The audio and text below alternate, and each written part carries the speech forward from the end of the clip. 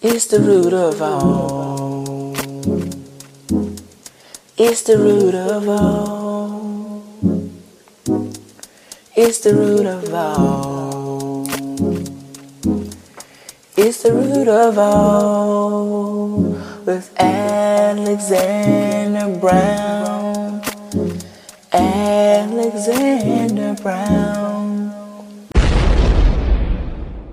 It's the root of all with Alexander Brown. Alrighty.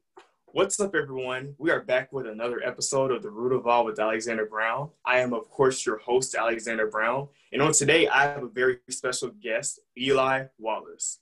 And to my viewers who don't know Eli personally, he has been someone that has gained attraction from his interviews with notable politicians, such as Congressman Joe Cunningham of South Carolina's 1st Congressional District, of course, Senator Lindsey Graham, and his challenger, which is one of my personal favorites, Jamie Harrison.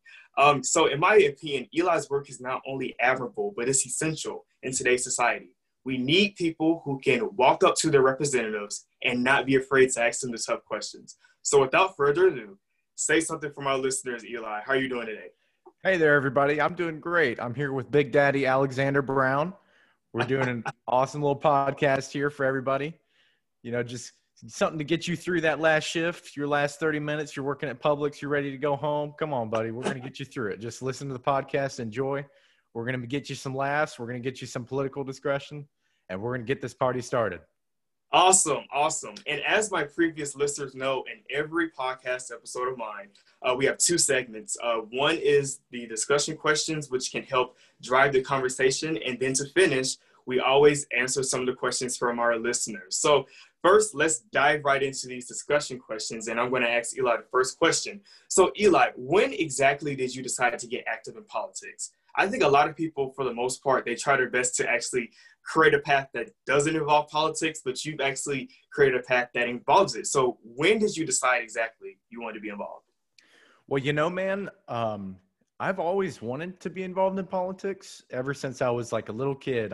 One of my dreams is to become the president. So who knows, maybe one day you'll be able to say you did a podcast with the president. But yeah, so I really decided to get involved in it, and especially with the interviews, after I sat down with State Representative J.A. Moore, and that was, he was actually trying to buy a car from my dad. My dad was working at a car dealership at the time, and they made it like a little condition that he had to do an interview with, you know, his son to be able to get a good price on the car. So I sat down with him at like a Starbucks and Tanger Outlets, and we did a little interview, and I was just talking to him, you know, at the table and asking him about his job. And after that, I was like, I really enjoy this, and I really want to get involved. And then kind of relating to that, whenever I really said that it was time was whenever after I went to the Democratic debate. And how that happened, so I posted on Twitter because there's this guy named Trav Robertson. He's the chair of the South Carolina Democratic Party. And I was trying to find like an email or something to contact him. And so I posted, and I was like, hey, Trav, this is Eli Wallace. I'm like a 15-year-old living in Summerville, South Carolina. I'd love to go to the Democratic debate. How would you recommend I contact you? And so he responds, and I was surprised he responded. And he was like, hey there, Eli, just shoot me an email at this email. And I was like, okay. So I sent him this long email about like my story and how I want to go to the Democratic debate because I'm like so eager. I've seen other candidates, and, you know, South Carolina was big at that time because Joe Biden was really going for it. And in the end, it did end up saving him. And so, yeah, all the candidates were coming around, and I was just telling him that I went to all these different rallies and things like that. And he was like, okay. And you wanted a ticket for you and your dad? And I was like, yes, sir, I'd love that. And then he got me in there just like that. And after seeing the debate, I was like, wow, this is something I've really enjoyed seeing. And I think it's something that I might want to pursue. And ever since then, I've just been, you know, working at it and keep grinding. Awesome. You hit a lot of good points. First, we love Trav. Trav is a really nice guy for those that actually know him. And secondly, you brought up another huge point. I think the primary season itself motivated a lot of people to get proactive in politics. I mean, the Democratic field had close to, I think, 24 different candidates at one point. So I think that was, a perfect chance for people to actually have that diverse sense of politics and, find your place there. So awesome. And that debate that you're talking about in general was honestly, I would say, probably the most effective debates out of all of them. I mean, you mentioned that South Carolina played a pivotal role in the primary season. And without South Carolina, I don't think Biden wouldn't be in the position that he's in now. And then on top of that, with Clyburn's endorsement. So awesome, good points you brought up. So within all of that, and with all the work that you actually had the chance of doing, I actually watched your interview, or two interviews with Jamie Harrison, who is challenging Senator Lindsey Graham, and you actually had the chance to talk to both of them, which is awesome. So honestly, give me your unadulterated, honest opinion about this race. Who do you think is going to win? Who do you think has the most momentum? And who do you think is best to be our senator next? Well, man, I'm going to be like a politician and just talk about this one for a little bit because this is really interesting. And when I saw the question, I was like, whoa. So Jamie, I think, has surpassed a lot of people's expectations. And I know that some people will be like, oh, you call him Senator Graham. Why don't you call him like Mr. Harrison? I call Jamie because that's the way he brands himself.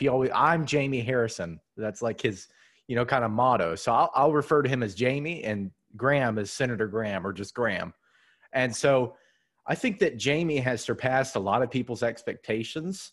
I have his book, ironically, and he's, he was chair of the South Carolina Democratic Party for a little bit. He's pretty much always been involved in politics ever since he was a little kid. And he did the Senate Youth Program, if I'm correct. And so he's definitely had a lot of experience, and especially relating to Congressman Jim Clyburn. He's worked for him at multiple different points in his life. And I know that Congressman Jim Clyburn is 100% on board with Jamie in his run. So I think that Jamie has surprised a lot of people and will continue to surpass expectations. After talking to him, Jamie's a very personable guy. Of course, there's a part of me that's just like, I wish that he would talk to me and not have that politician filter. But every politician has that, at least the ones who are getting really big, wherever like they'll think of saying something and then they just stop. But so, yeah, Jamie, I think, if I had to make a prediction for the race, I'm going to say that Jamie's going to get it. And, I know that a lot of people are saying, oh, Graham's going to get it at South Carolina. Well, I was leaning with that for a while, and I was just saying, I mean, it's realistically at South Carolina. It's a very red state. This is something that hasn't been done. I don't think we've had a Democratic senator since Fritz Hollings. And Fritz Hollings was, questionably a Democrat. Like he very much kind of went to the Republican side on a lot of different issues.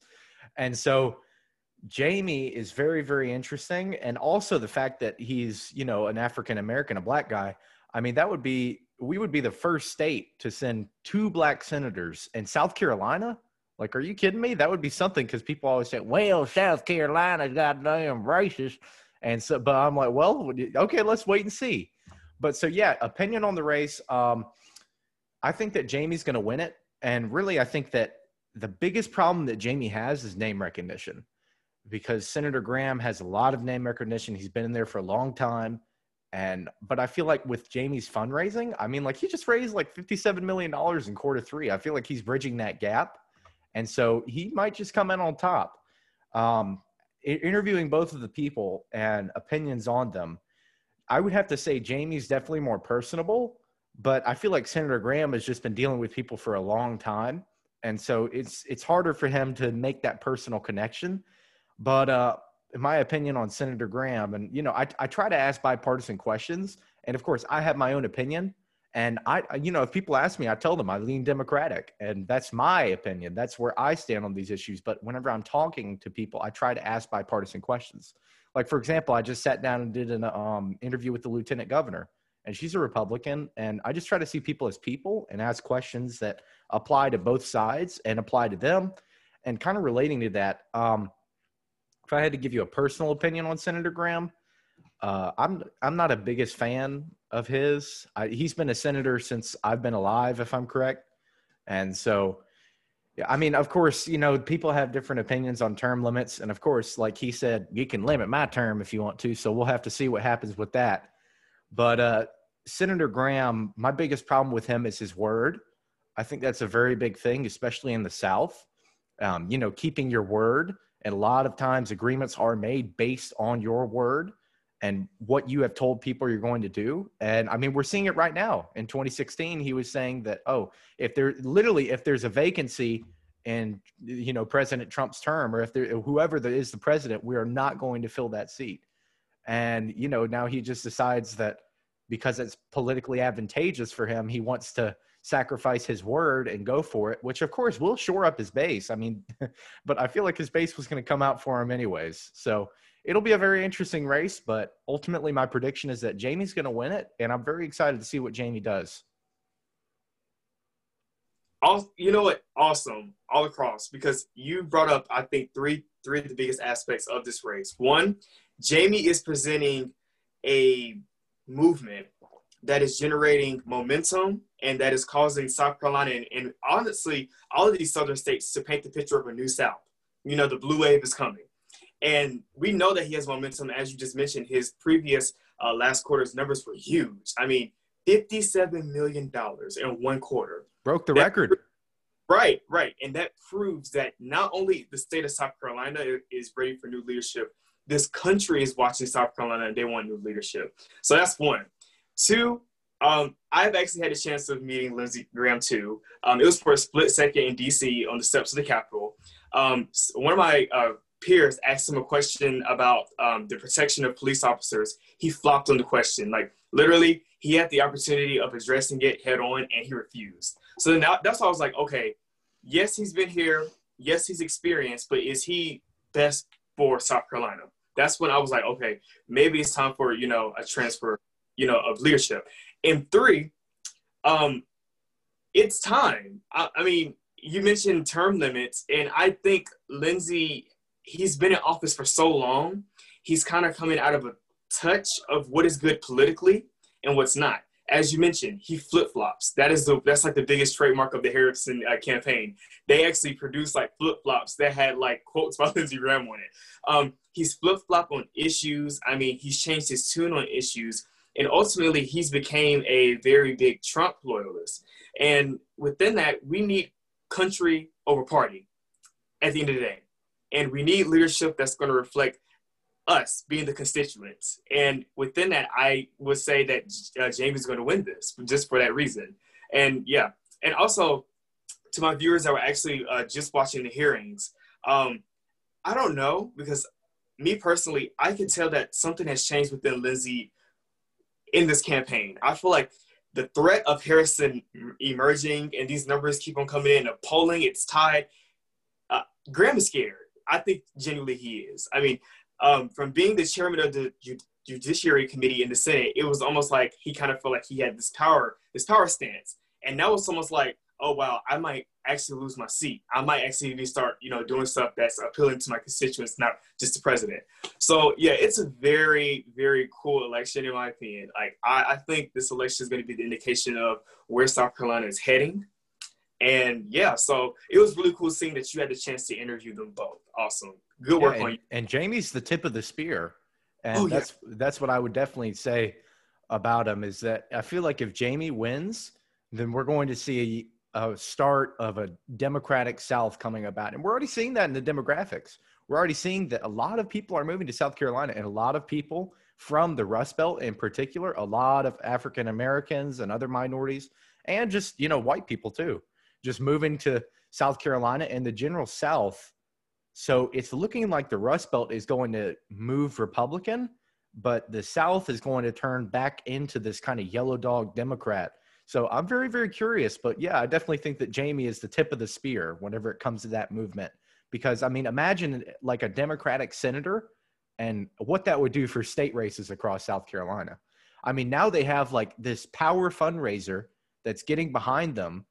And that would just, I mean, Jamie would be able to open so many doors and, possibility of flipping the South Carolina Senate and maybe even flipping the South Carolina House if everything went absolutely amazing. But yeah, so it's the tip of the spear.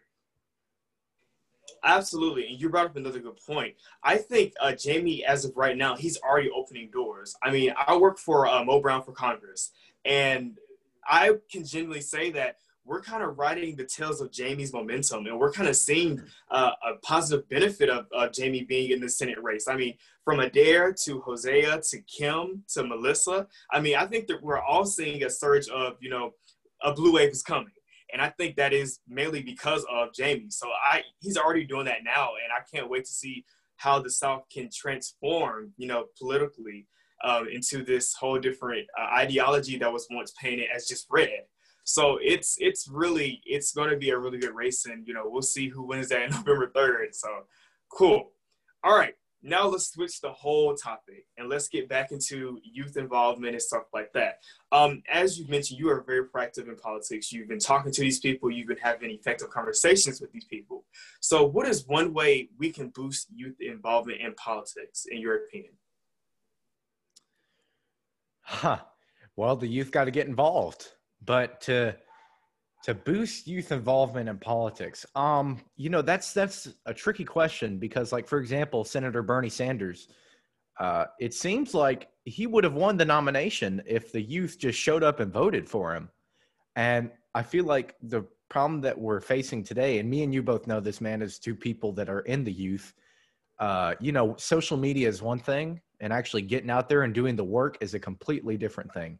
And I feel like a lot of youth, at least right now, and maybe even including myself, because I got my mom to vote for Senator Sanders in the primary. We could talk about that if you'd like. But I got her to vote for him, and that's for other reasons. But, I feel like it's more of trend following. And so, but going back to the question, getting youth involved in politics, I feel like they have to really be interested in it. Because, like, for example, them saying that they're going to vote for Senator Sanders and they just didn't show up. A lot of those people, like I mentioned, were doing it, kind of as a trend to be cool, rather than they're not actually interested in what Bernie is talking about or what the policy issues are of the campaign. I mean, go up to him and say, okay, tell me what Bernie wants to do. And, well, you might get free healthcare. Okay, name another issue. But then you lose them. You lose the majority of them. And it's because they're following a trend rather than actually getting interested in politics. So to boost youth involvement in politics, I don't know, man, because people have been trying that for so long. And I think with social media, it's getting better because now it's almost like a pressure from your friends. Like, I feel like especially now, 2024 and the 2022 midterms, I want to watch out for that. And, even this year too, because I feel like a lot of people in the youth are pressuring their friends and saying, okay, you didn't go and vote during the primary. That's fine. We got our candidate. But now we're facing this huge election. I mean, all the representatives in the House of Representatives are up on the ballot. In South Carolina, we have one of our senators on the ballot. We have all of our state representatives on the ballot. We have a very good amount of our senators on the ballot, state senators on the ballot. And so now it's become like really there's not an excuse to just stay home. And so I feel like with the pressure from the other youth involvement will increase in politics, but they have to be interested themselves. It's not something you could force on them. Awesome. And you brought up Bernie, and that's one thing that I'll always give Bernie. Bernie's campaign coalition was huge. It had youth, it had minorities, it had every person from a different walk of life. Even Republicans were supporting Sanders. I would say he did an amazing job because, one, Bernie ran on a platform knowing that this election is going to be very consequential in one aspect, healthcare. Okay. A lot of people are still in this political debate about which type of system of healthcare did you want. Bernie ran on a platform, Medicare for All, which was appealing to youth progressives and even older progressives. A lot of people want Medicare for All. So that's one thing I think Bernie thrived in. And secondly, you just hit a lot of good points when you mentioned social media. It's gotten to the point where now you really can't even open like Instagram or Twitter without seeing something political. I mean, you're bound to see a Jamie Harrison ad if you live in the state of South Carolina, or if not, you're going to see something about Trump that's came out in a news outlet. I mean, it's bound to happen. And now I think in this election, we're actually putting more resources and more opportunities for people to get proactive in voting. I mean, everywhere I go, I see register to vote. Have you registered to vote? This is how you do it. This, make a voter plan. It's like now we're finally realizing that there is power in our vote. And people that were in favor of Hillary in 2016, they're trying to say like, okay, guys, you guys messed up the first time. Let's do this again. Get active, get proactive, and it's time for us to take it to the polls. Okay? So I think, yeah, youth involvement is, like you mentioned, it's within yourself. Yeah, so cool. Now, my biggest question to you, another changing topic. You've interviewed a lot of people. I'll give you that. You've interviewed a lot of people. And that's why I will always say that your work is admirable, because you actually taking the initiative to talk to these people. You're not afraid. You just walk up to them with your mic and the cameraman, and you're just there. I love that. I've always loved that about you. So Thank you. far out of all the people that you interviewed, who's been your favorite and least favorite? Man, whenever you sent me that question, I was thinking about it a lot, because it's such a tricky question, because you don't want to step on toes, but I will. So a favorite interview. I got to say, to just pick one, just a random interview that I have, I'd probably have to say Congressman Cunningham, because he really surprised me a lot. He was very personable, a very nice guy to talk to.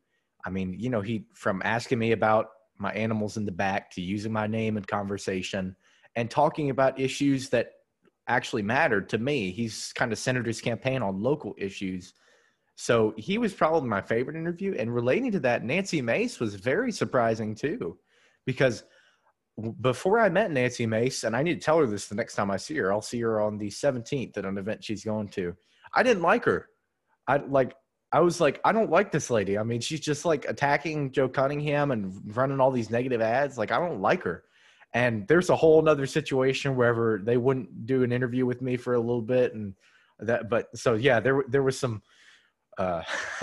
there was some backstory to that, but I was like, I don't like her. And then I met her, and she's like one of those people to me that, like, if she can get in front of people and like interact with them, I feel like she could convince some voters to her side, because I saw her as just this like tough, like mean lady that's like, first woman graduate from the Citadel that is like, Joe Cunningham is a terrible congressman. And she starts at Democrat Joe Cunningham.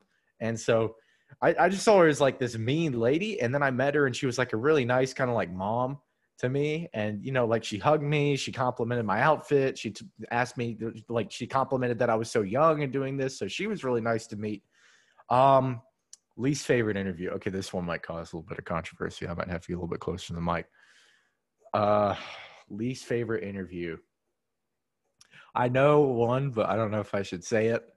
But I will, because I want to give you a little special thing on the podcast here. Probably, and if she sees this, sorry, Kristen Graziano, who is running for sheriff.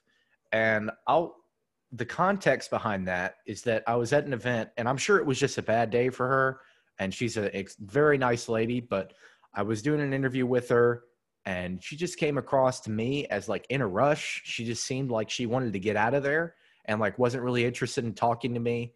Like, for example, one of the things that she brought up whenever we were talking, because I asked her kind of like, if I'm correct, what she wanted to do as sheriff, like what kind of policy initiative, what's her story, where's she from?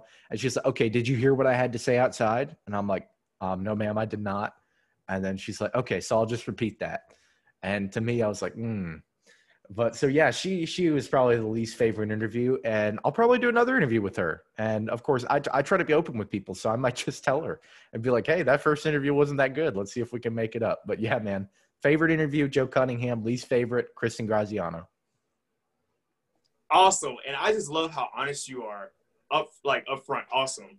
And I'm so glad you brought up Cunningham and Mace, because that's actually our next question. And it was a question from the viewer. So now let's move into our questions from our viewers. So what is your honest opinion on the race between Cunningham and Mace? You just talked about it a little bit, but now let's talk about it like as a race now.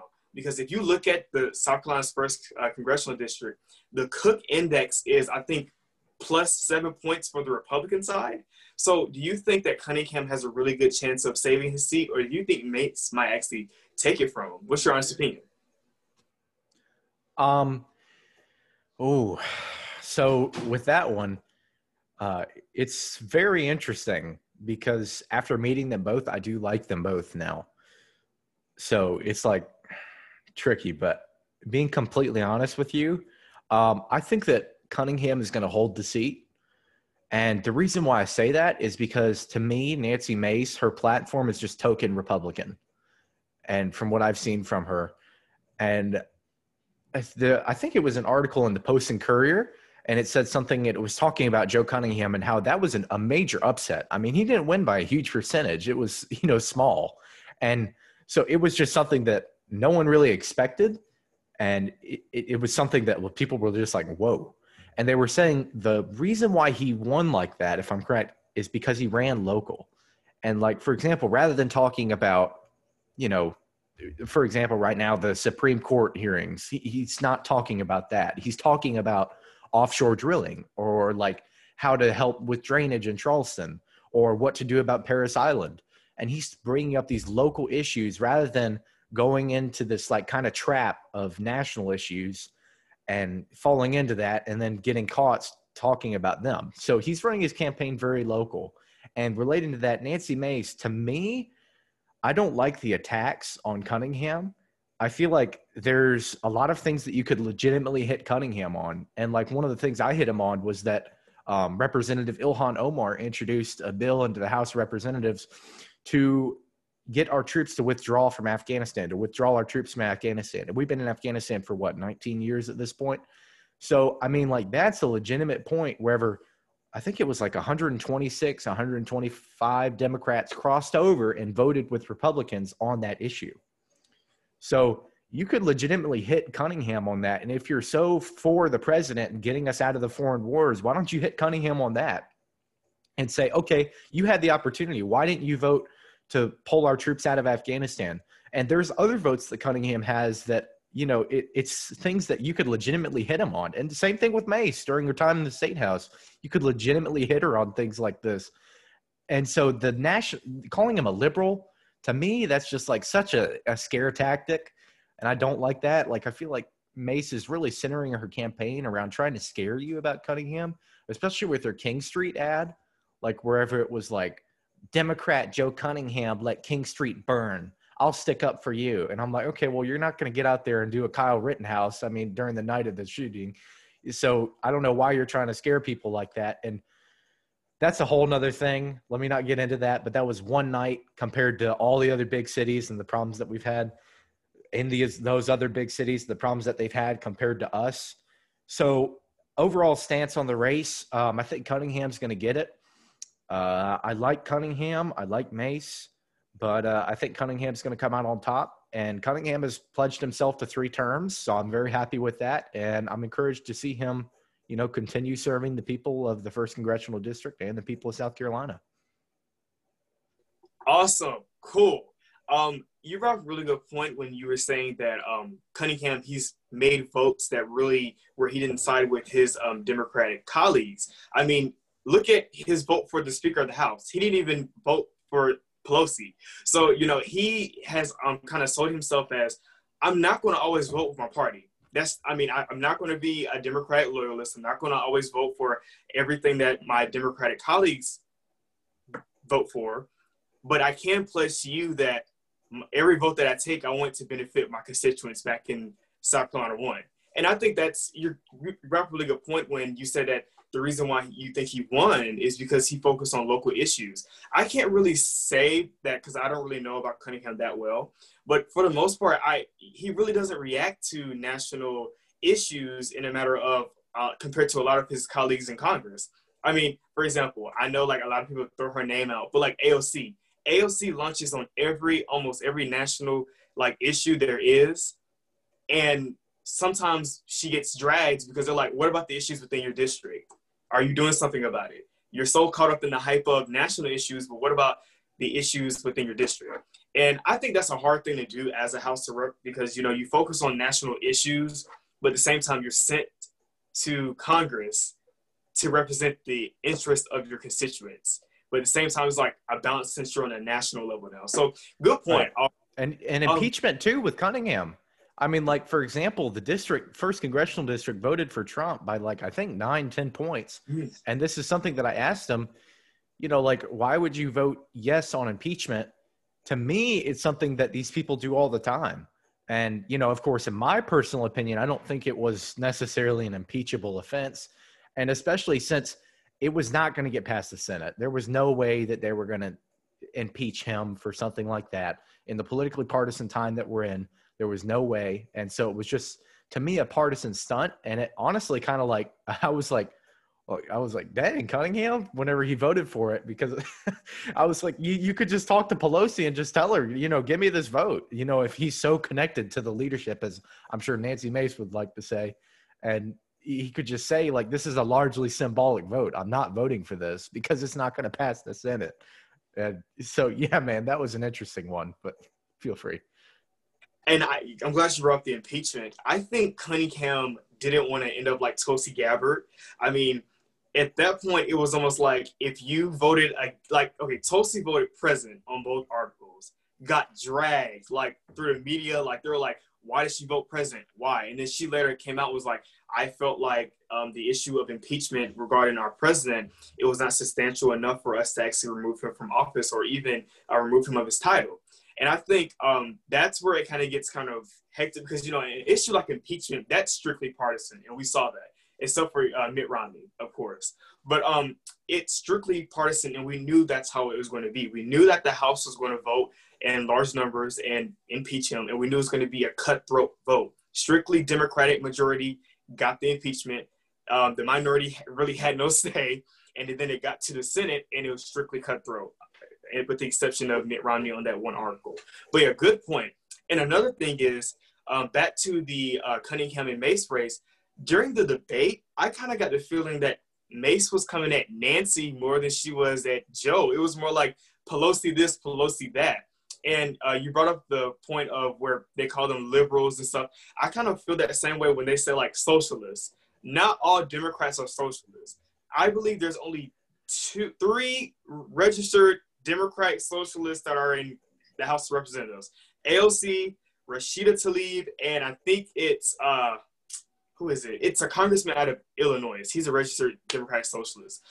So the socialist stance that a lot of these GOP operatives take is like really absurd on many different scales. It's a scare tactic. It is strictly a scare tactic to get the conservatives riled up and without fear of a socialistic country. That's what they don't want. So yeah, Democrats do the same thing too. Oh so yeah, it's on both sides. Mm-hmm, absolutely. Yeah. So, emerging from that, let's move on to another viewer's question. So, Eli, who is someone, and they can currently be in office and you would want them to run for a higher office, but who is someone you want to see run for office? Someone I saw that one too, and that's a really good question. If I had to pick someone to run for office, would you mind one Republican and then one like Democrat that I'd like to see run for office? Absolutely. Yeah, sure. Okay. So one Republican I'd like to see run for office is Brandon Tatum. I don't know if you've heard of him. He's a kind of big conservative commentator. And, I like him personally. I did an interview with him. I'll be posting that soon, so keep an eye out for it.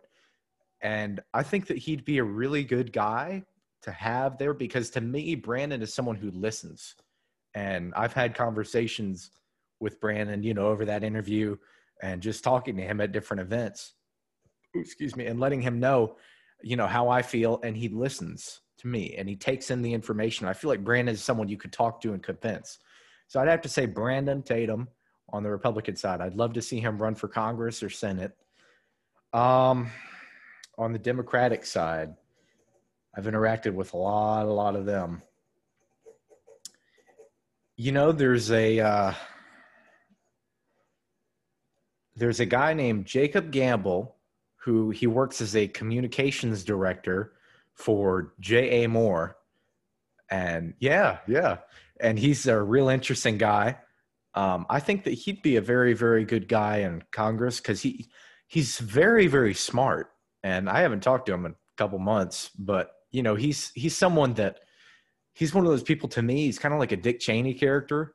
Like, he's the guy behind the scenes, but I feel like he'd be a good guy in the front. And he doesn't have to be all out there. He could just be there and, making legislation and working for his constituents. But I don't think he'll run. But yeah, I would love to see him run sometime. Both people I know, I'm going to start with Brandon. I don't know Brandon, like you actually met him personally, so I don't know him like personally. But I think when it comes to Black conservatives, they tend to make a lot of valid points.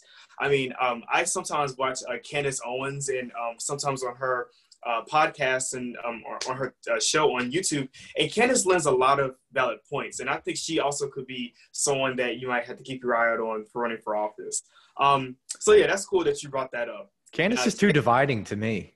Really? Mm-hmm. I mean, I get that, because I think sometimes like her fierceness comes off like, all right, like, calm down. Look, you're kind of doing a lot right now. But I think she would bring an aggressiveness into whatever office that she had that would fuel, of course, a conservative base that may not have good intentions. But I think she is very smart and she's well-spoken. So maybe not office, but definitely like maybe in government in some type of capacity. I don't think she listens like Brandon does either. Like during Joe Rogan, did you watch your podcast with Joe Rogan? Okay, climate change. That's what I'll say. I did. Watch the climate change segment and you'll see what I mean. Yeah, I actually did watch that segment. And yes, did she say like climate change was fake? And she felt like it was perpetuated by the Democrats as another talking point or something. Like, yeah, when it comes to those moments, and I'm like, all right, yeah, I kind of get where people are saying like she might not need to run for office, but I think she's like a very well-spoken Black conservative. I will give her that. Right. I'll give her that too. Yeah, absolutely. And to Jacob, I don't know Jacob either personally, but I do know that he is the comms director for J.A. Moore, and I could get the vibe that he's about his business. Like, as you mentioned, as comms director, you are kind of behind the scenes, but I can genuinely say that from what I've seen, like work ethic wise, what I see on social media, he's a very hardworking guy. And to be a comms director for a state rep already, that's an honor of itself. So I think, yeah, I don't know him personally, but if he were to run for office and I was within his, voting zone, I would definitely cast my ballot for him. Yeah, man, I marched with him in the protest in Charleston. Awesome. Cool. And he goes to USC? He does. Yeah. Okay. Yep. So we're talking about the same person there. Awesome. All right. So glad we got that out of the way so we can move on to you, Eli.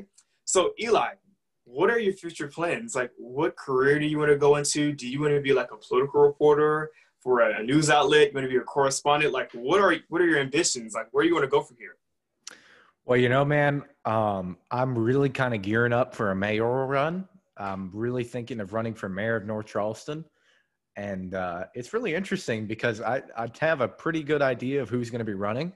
I've talked to the majority of people that, and I've written off a couple of them. And, after talking to them and they said, no, I'm not going to be running for that. Okay.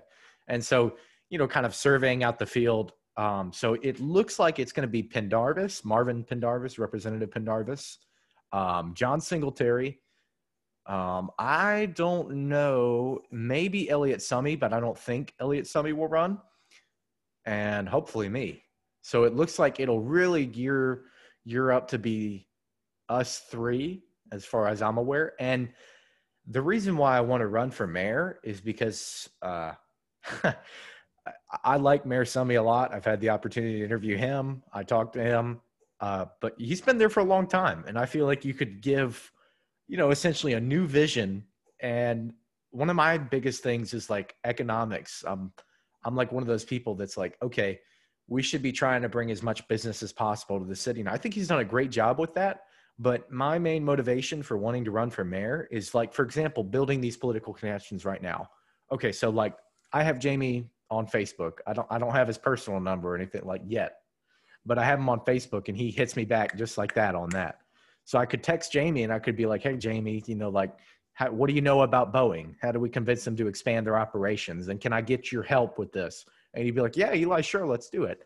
Or I have Brandon's personal phone number. I could call up Brandon and say, okay, Brandon, you're a guy on the conservative side. I'm sure you know some business owners. So let's see, what can we do? Who can we bring to North Charleston, and just continue to work on that. But yeah, man, to answer the question, definitely gearing up for North Charleston mayoral run. Of course, I'm not entirely sure, but what I'm thinking is I'm going to join the National Guard and do that for a little bit, and then, run for mayor and hopefully get it. And after that, I mean, who knows? I may just stick with mayor. I may go further. Or I may end up at like Live 5 News or something like that. But yeah, definitely gearing up for mayor. That's what I'd say. Wow, that is explosive that you already have that ambition within you right now. Like, that is amazing. Like, kudos to you for that. I mean, that's a really big step. And Thank you. also, I would say, from what I've seen and now actually getting to know you personally, I think you would be an excellent mayor. Thank you. Yeah, man, I'm going to need your help when the time comes. I'm going to have to call you up. Be like, hey. You got it. You got it. FedEx you on out here. Right. Right. And you mentioned a really good point about the basis of politics. It's about connections. You mentioned how you've gotten close with Jamie and you've gotten close with, Brandon and all that. Yeah, it's same over here. I mean, I think if I would have saw myself in this position a year ago, I would have had not thought that I would be, friends with some of these people. Like Corey, I talk to Corey sometimes monthly. It's not all the time. But Which Corey? Corey Booker. Yeah. Whoa. Yeah. He sometimes sends me emails regarding his campaign because he is, of course, running for re-election in New Jersey. But I was just on a Zoom call with him, and we just talked about issues in the nation. This was prior to the confirmation hearing, which he did an amazing job today. But yeah, he's one. And I think another huge guy, and I mentioned this prior of us recording, Jim Clyburn. Awesome guy. Love Jim Clyburn. Jim, I actually want to do his fellowship program when I am, have the time, but awesome figure for the state of South Carolina. His work in South Carolina has made it a better state, and he also represents a lot of people. And I think within that, he gains the trust of not only his district, not only the state, but the country, now that he's, of course, the majority whip of the House of Representatives. So those have been my two biggest connections or mentors that I would say. I love the guy who does Cory Booker on SNL. I mean, Cory, the thing about him, and my dad said it, and I don't know if it's just a unique feature about Cory. After seeing him for a while, I kind of like it because it makes me feel like he's more engaged, but his eyes are always like kind of wide open. And so, yeah, the guy on SNL does him, and he's hilarious. But I looked at it and people were like giving him flack for like doing Cory Booker, and I'm like, whoa, because they were like, it was accurate. It was I know. Really accurate. That's the thing.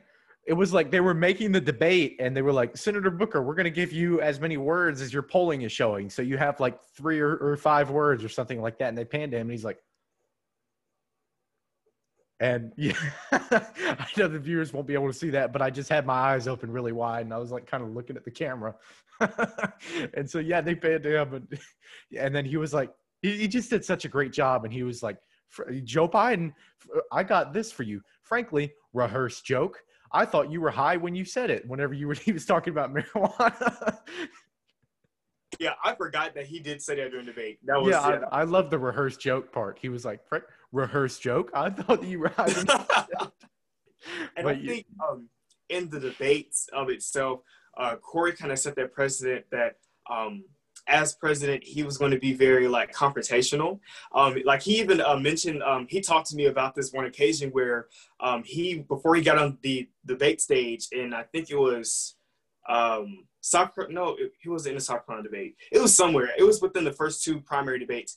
Before he got on the stage, there was this guy that was like shouting him on. He was like, "Yeah, we're gonna beat Trump. We're gonna get him out of office." And Cory was like, "Yeah, we are." And then he was like, "Let's just like punch him in the face." And of course, like, no, that's a charge. You can get arrested for that. So I think that sense of humor was kind of refreshing to have on the campaign trail. And yeah, he's a very cool person. All the people that we've mentioned are really cool people. So awesome. And I'm glad that you've already let my viewers know what your political ambitions are to be a mayor. That's huge, Eli. Like, congrats again. And hopefully I can, help you as much as I can. But yeah, you're going to serve North Charleston. If that is where you decide to run, you may change where you might decide where you're going to run. But yeah, man, I may. Yeah. And I'm definitely going to have to keep you involved. I love After looking more into him, I really like Corey. Yeah. And, I can just tell that he's such a passionate guy. Like, he legitimately, I can tell that he cares. Like, I was watching him during the Kavanaugh confirmation hearings, and just today, ironically, before we did this podcast, and he was like asking Kavanaugh, and he was like, I have no doubts about this, but I want to know, would you fire someone based on the color of their skin? And then Kavanaugh, he's trying to do rehearsed line. Well, no, Senator, I would not fire anyone based on the color of their skin. And he's just like, okay. And to be respectful of my time, would you fire someone based on, their religion? And then I think he was panning into gay marriage. But I could just tell that he like legitimately cares about these issues. And he's very passionate about this.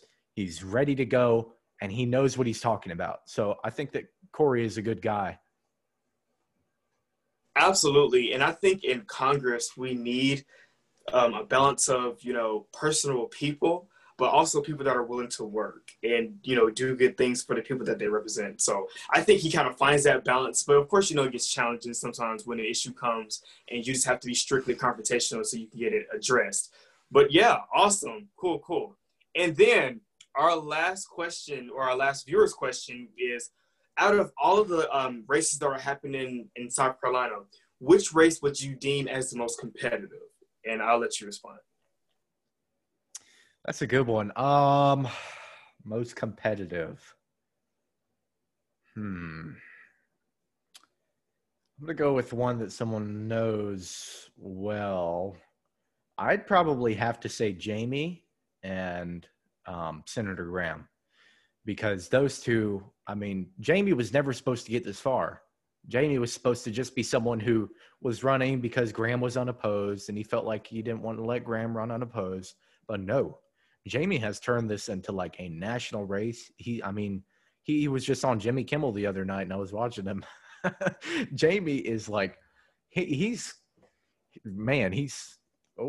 something. I want to say something a little bit controversial, but Jamie is very, very interesting. I think Senator Graham, it's tremendous. I'm so glad to see that he's finally having to come back to South Carolina and really work for that Senate seat rather than, it just being handed to him. And so, yeah, I definitely have to say the Senate race is probably the most competitive to me. And I'm very intrigued to see the outcome in that one.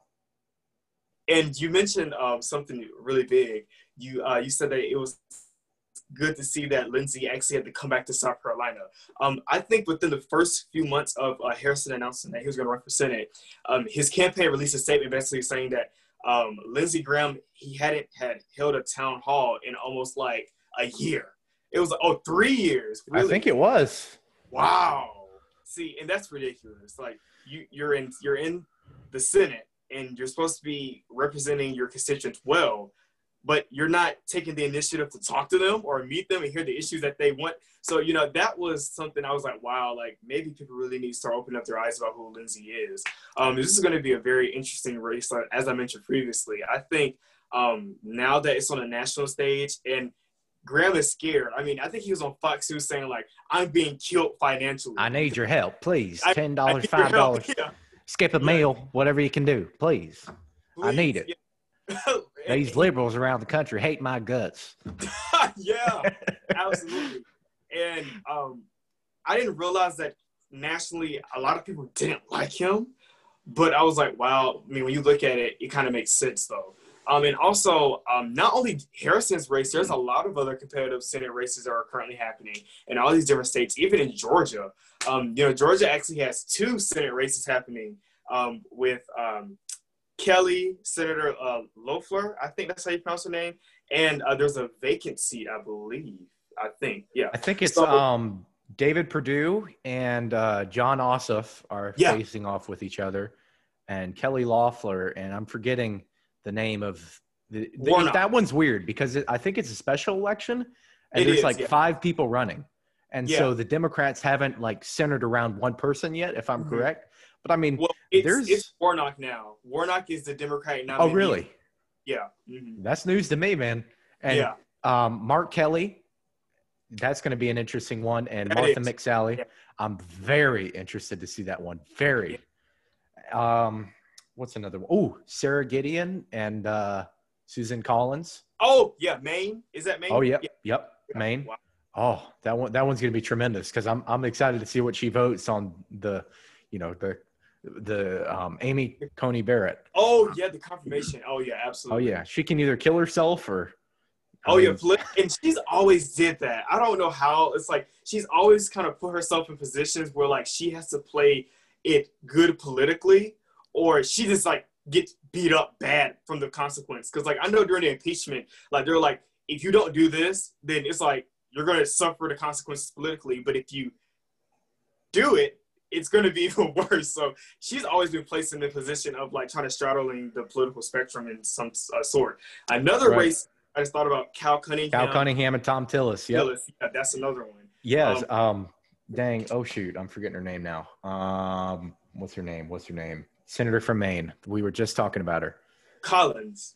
Susan Collins. Okay. Yeah, she's in an interesting position. Yeah.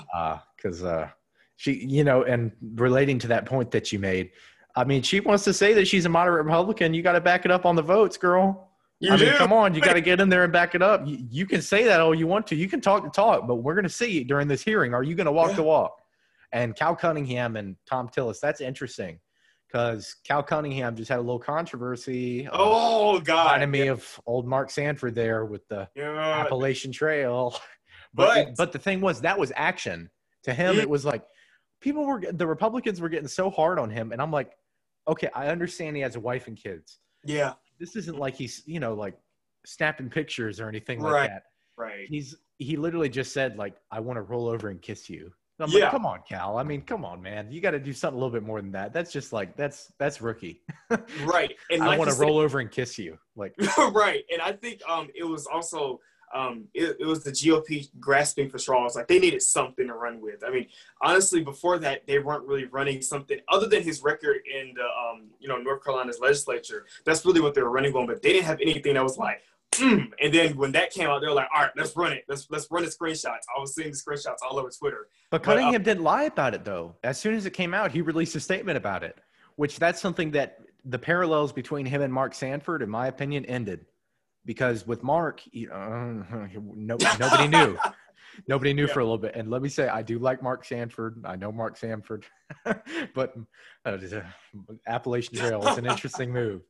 So, but he released a statement right away, and he talked about it. And so I think he's going to win. I think that they're at this point, it's just grasping at straws. Because, I mean, he's human. We forget, of course he has a wife and kids, and it's not a good thing.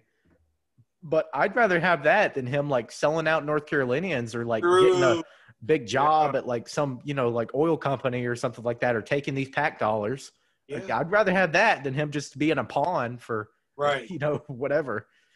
So man, that's an interesting one. We got a very interesting election coming up, and I'm kind of scared right now because I think it was Bloomberg that released a prediction, and they were saying that Trump voters are going to go to the polls, they're going to vote in person. And Biden voters are mainly going to vote by mail. Yep. And, some of them will vote in person. And so they're saying that it's going to look like a landslide for Trump in the beginning. And as time goes on, and for other Republican candidates, it'll look like the Republicans swept the Senate, looked like the Republicans swept the House. It'll probably look like they gained the House. And so, but as time goes on, then the votes get counted. And next thing you know, that blue wave takes over the red wave. Absolutely. But I don't know, because I feel like the Republicans are just going to say it's fraud.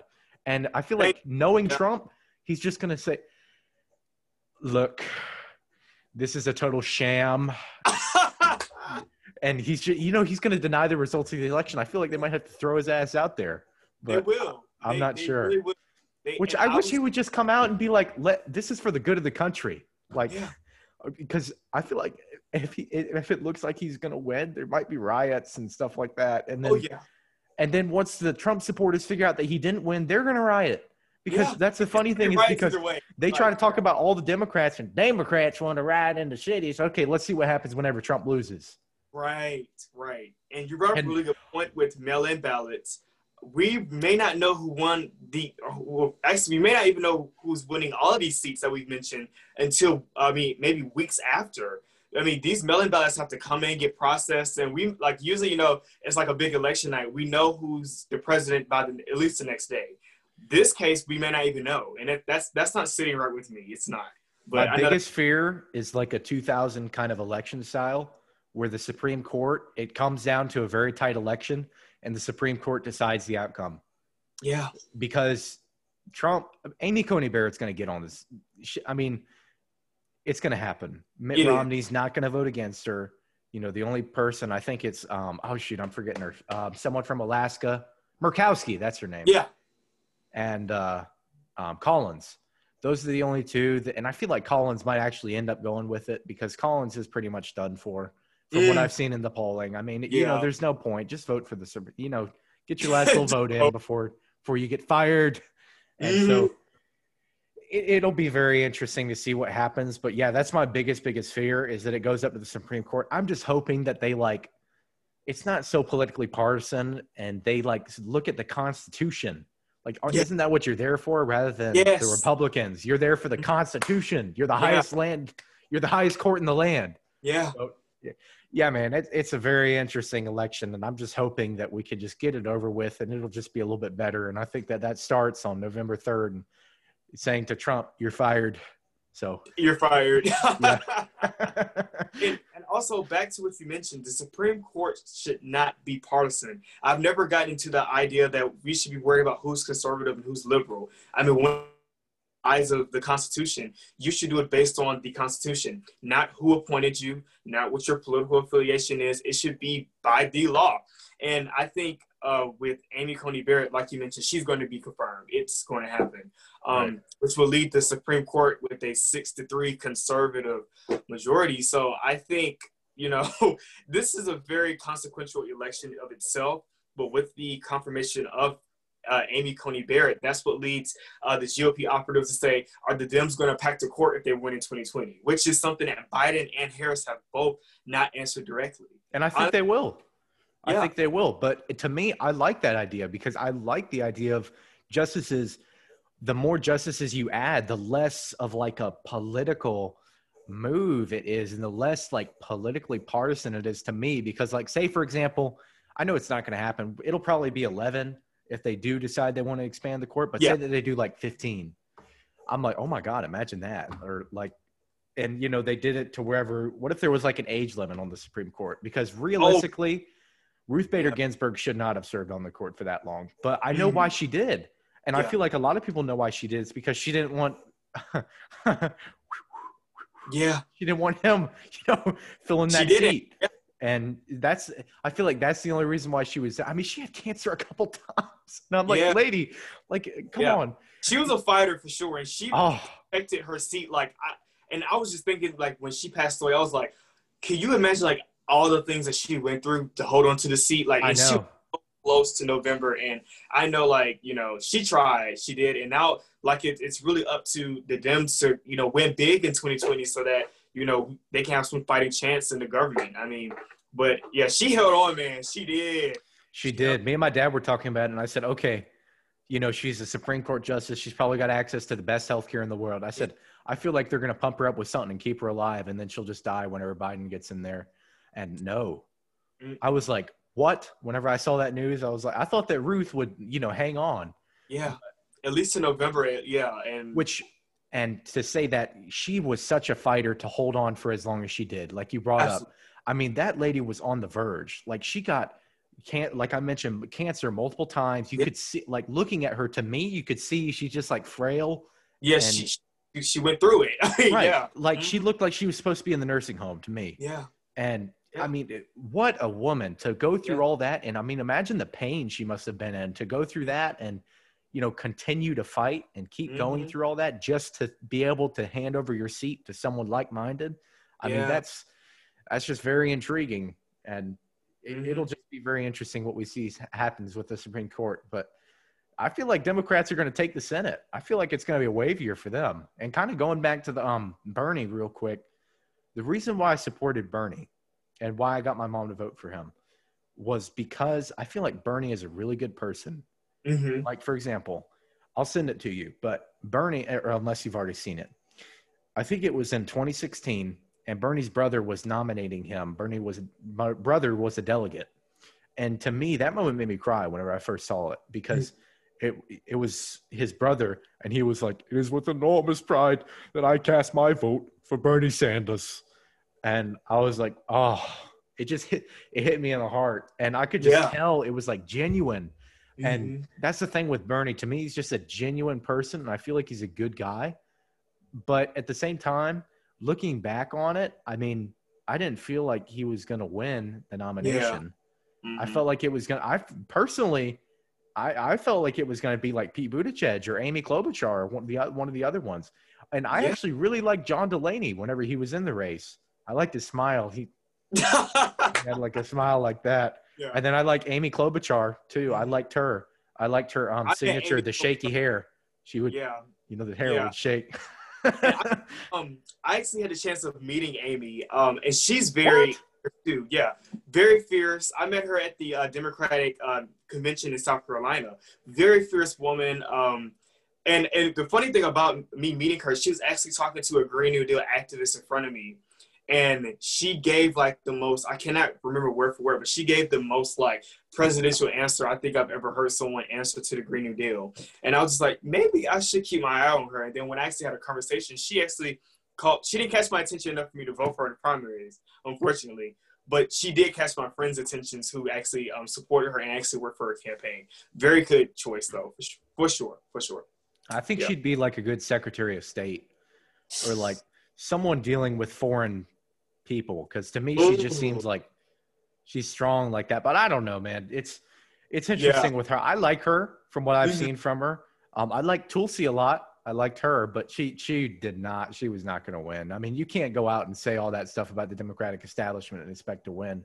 And But I, Hillary, are you crazy? Like, she went after Hillary. Are you crazy? You can't do that in this climate. Like, no. no. And that's why I knew like she was going downhill. Like, once you come for Hillary, who is like the embodiment of like, she's like the Democratic martyr of the party. Like, you just don't step on Hillary's toes. And then when she did that, I was like, all right, Tulsi's done. Tulsi's not even running for Congress. I mean, she's not even running for another term. So I think it was the end for that.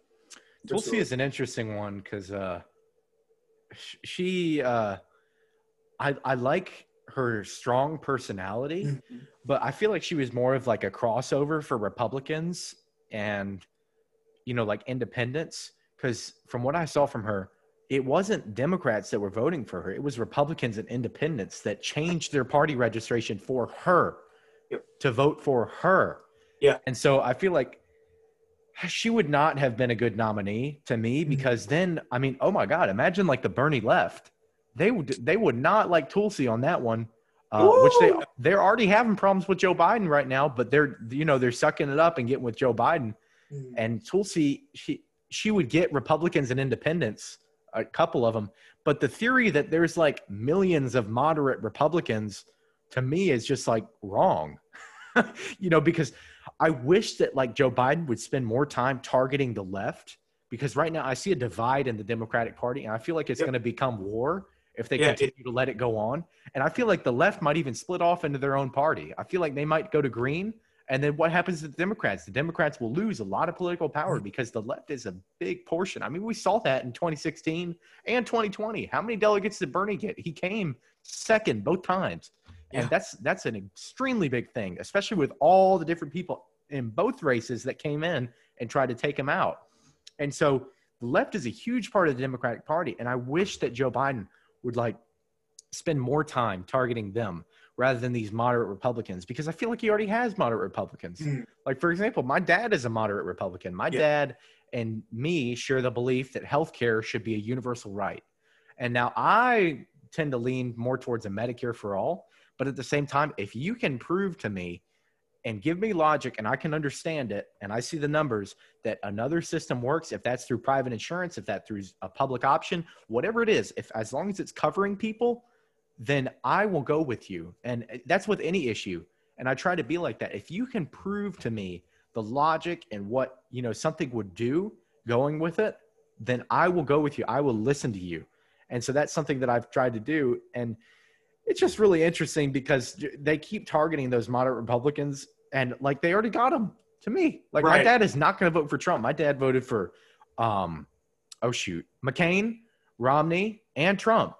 Oh, wait a minute. No, he couldn't vote for Trump. Okay. My dad's a felon, so he couldn't vote then. Got you. Yeah, man. I just got him registered. He's excited. He Awesome. won't vote in person. He feels like they're going to arrest him. He feels like going to the polls. They're going to like tell him, sir, I need you to step aside. Step aside. Yeah, get against the wall. Yeah. Get your ass against the wall. Yeah. But yeah, man. I wondered about that. I mean, when it comes down to, like you mentioned, the Democratic Party is so divisive. I mentioned this in a previous episode. We have the progressives and the moderates. And I think Joe Biden's biggest problem is, like you mentioned, he has the moderate voters. I don't think they're going to go anywhere. But at the same time, he's trying to be pragmatic, meaning that, we cannot have Medicare for all, a Green New Deal, universal basic income. We can't have all of these progressive policies at one time. Like, we would really be in an economic downfall if that would occur. We just can't. So you have to space it out on a strategic timeline, even if that means, like, Biden's administration may not be able to tackle in all of these policies, but you have to play it strategically. And I think I don't know where I stand really on healthcare, because I believe in Buttigieg, what he said, Medicare for who all that want it. Still keep the private insurance system, have that option for people. Because if we were to abolish private insurance, there would be a lot of people. I always forget the exact number, but we will lose a lot of people, and a lot of people will go uninsured because of that. And a lot of people want their plans. They want the plans that they currently have. They don't want to change it to a system. So just give them an option. But the thing about the progressives is, and I'm friends with a lot of progressives that are just strictly Medicare for all, they don't want the ACA. They think that the Affordable Care Act does not do it enough. Even though Biden's plan allegedly will be covering 97% of uninsured, they want 100% Medicare for all, and they're not settling for anything less. So we're going to see how, all of this comes into play when people go to the polls, especially these progressives, which is why I think a lot of people are still kind of mad at the Democratic establishment. And you brought up a really good point. Bernie did well in the primaries. And honestly, this is just me speaking. And I had a conversation with my friend Mark, because I didn't see it at first. Honestly, Bernie should have won Iowa. I think that had something to do with the DNC. I mean, I don't find it coincidental that their voting system went down, in a matter of, votes coming in and that you got overwhelmed. Voter systems don't usually get overwhelmed that quickly.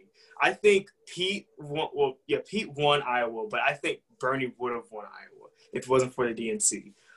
And I think there was operatives out there that were working against Bernie to ensure that he wouldn't be the nominee. That's just me personally.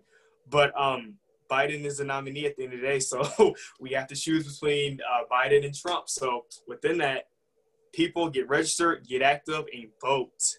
Vote. That's all I can say. Vote. They treated Bernie so bad.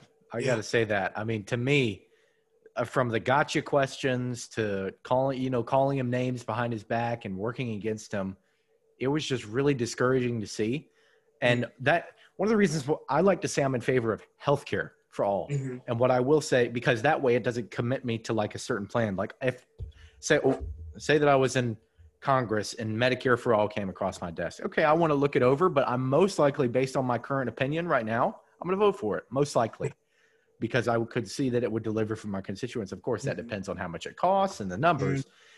But I feel like right now the Democrats have a unique rallying call that is Trump. And I feel like once Trump is gone, you will see a civil war break out in the Democratic Party if they don't fix this division right now. Because Trump is something that the left, the progressives I even know a couple socialists, and they're telling me, okay, we don't like Joe Biden. Joe Biden did the crime bill. Joe Biden voted for Iraq. Joe Biden did all these different things. Joe Biden is an establishment Democrat. They say Joe Biden's corrupt. We don't like Joe Biden, but we are going to vote for him because Trump is 10 times worse. But what happens whenever Trump is gone? And Trump isn't that big rallying call for the Democrats. And so I think it'll be very, very interesting to see what happens, especially in the midterms, because by then we'll see what Biden actually does whenever he gets in there. Because, politicians can promise whatever they want to, but you got to get it passed through Congress. And that's another reason why I supported Bernie, because I didn't feel like you'd get any of that. The Green New Deal, they wouldn't pass that through Congress. You're not going to convince Republicans to vote for the Green New Deal. That's like trillions of dollars. And they have some logical arguments for it. And they have some logical arguments for every plan of theirs. But the Republicans have logical arguments too. And so with Bernie, I felt like he would have been a good president, but he wouldn't have gotten anything done through Congress that he wanted to on that policy. Maybe, big maybe, Medicare for all, because he would have focused his political capital on that. And to me, it's like whenever presidents get in there, the first 100 days are so telling. It tells you what they're going to do, what they're passing, what they're getting, pushing through Congress. And after the first 100 days, I feel like it becomes more about reelection and, what you can do for reelection. So it'll be very interesting to see what Joe Biden does, because Joe Biden doesn't need to run again. If Joe Biden runs again, that'll kill the Democratic Party to me. That will divide them so much. But I don't think he's going to run again. I think the only reason he's running is because he wants to, help restore our country like to the way it was, at least less divisive than we are right now. And so I feel like he's going to hand the reins to Kamala, which the left doesn't like her too much. So we'll have to see what happens with that. But war is coming if they don't solve these divides. Absolutely. And you brought up Kamala. That's all I've been hearing from all my friends. They're like, Biden only has one term in him, and he's going to set up Kamala so that she can run for president, or, that she could be the next president after him. At first I was like, yeah, you guys have a really good point. But honestly, we'll see. We will see. I think it would make sense for her to run, but we'll see how these next 4 years, and it'll tell. Because, we've seen what 4 years can do to a president. We've seen what it did to Trump. We've seen what it did to Obama, Bush, Clinton. 4 years, or even 8 years in some cases, it's a lot. Biden, and I think the left will challenge her if she gets nominated. I think they'll nominate someone like Nina Turner, or someone like that, and they're going to challenge her, because I don't think they're going to put up with another establishment figure like that, especially once Trump is gone. Yeah, but man, it's so ironic we talk about that. I just got a call from Brandon Tatum there. Oh, and and to finish this episode, I do have to say one thing. One, Eli, you're very, very, very, very active in politics, right? Right? I would say so. So within that, this is my last question. If you were to change anything right now, meaning change your location, change your career, change anything, and within that change came a consequence, like, for example, something that you did, it blows up in your face, but, it's the reason that you did it. Do you think you would still keep going within that, what you do or what you did, even if you knew that the consequence of it would be huge? Yes, because a lot of things in politics are like that. Yeah. Like, for example, AOC coming out and endorsing Bernie. She endorsed Bernie during a very hard time. He was in the hospital. He just had a heart attack. Mm-hmm. And, of course, it was suspected that she was going to endorse Bernie anyway, but she took a lot of flack for that. Mm. And she came through for Bernie whenever he was in, a very hard moment. And it was looking like he was not going to get the nomination, like he had no chance. People were concerned about his health. People were concerned about him as a candidate. And she came through for him. But, just so many political decisions like that have been solved by one person stepping up and saying, no, this is not going to happen. Like, to bring in another country. Let's bring in another country. One of the examples I like is I only know this ironically because of the show Narcos. And in Colombia, they were having issues with narco traffickers, and it took someone to stand up to them. And one of those people was Galan. That was his name. And he stood up to them, and he got assassinated. Like he got killed. They put a hit out on him, and they killed him. But he got up there and he spoke, and that was his consequence. His death.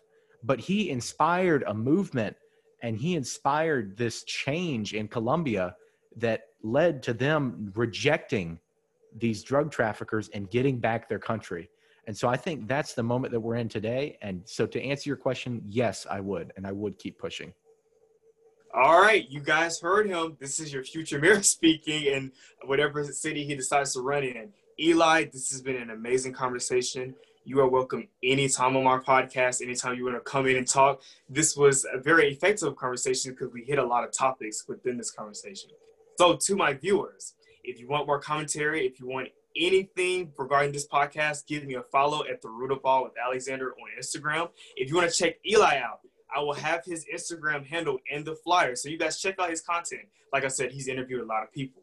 And then within that, we're going to conclude. Thank you, Eli, for joining us. You are listening to The Root of All with Alexander Brown.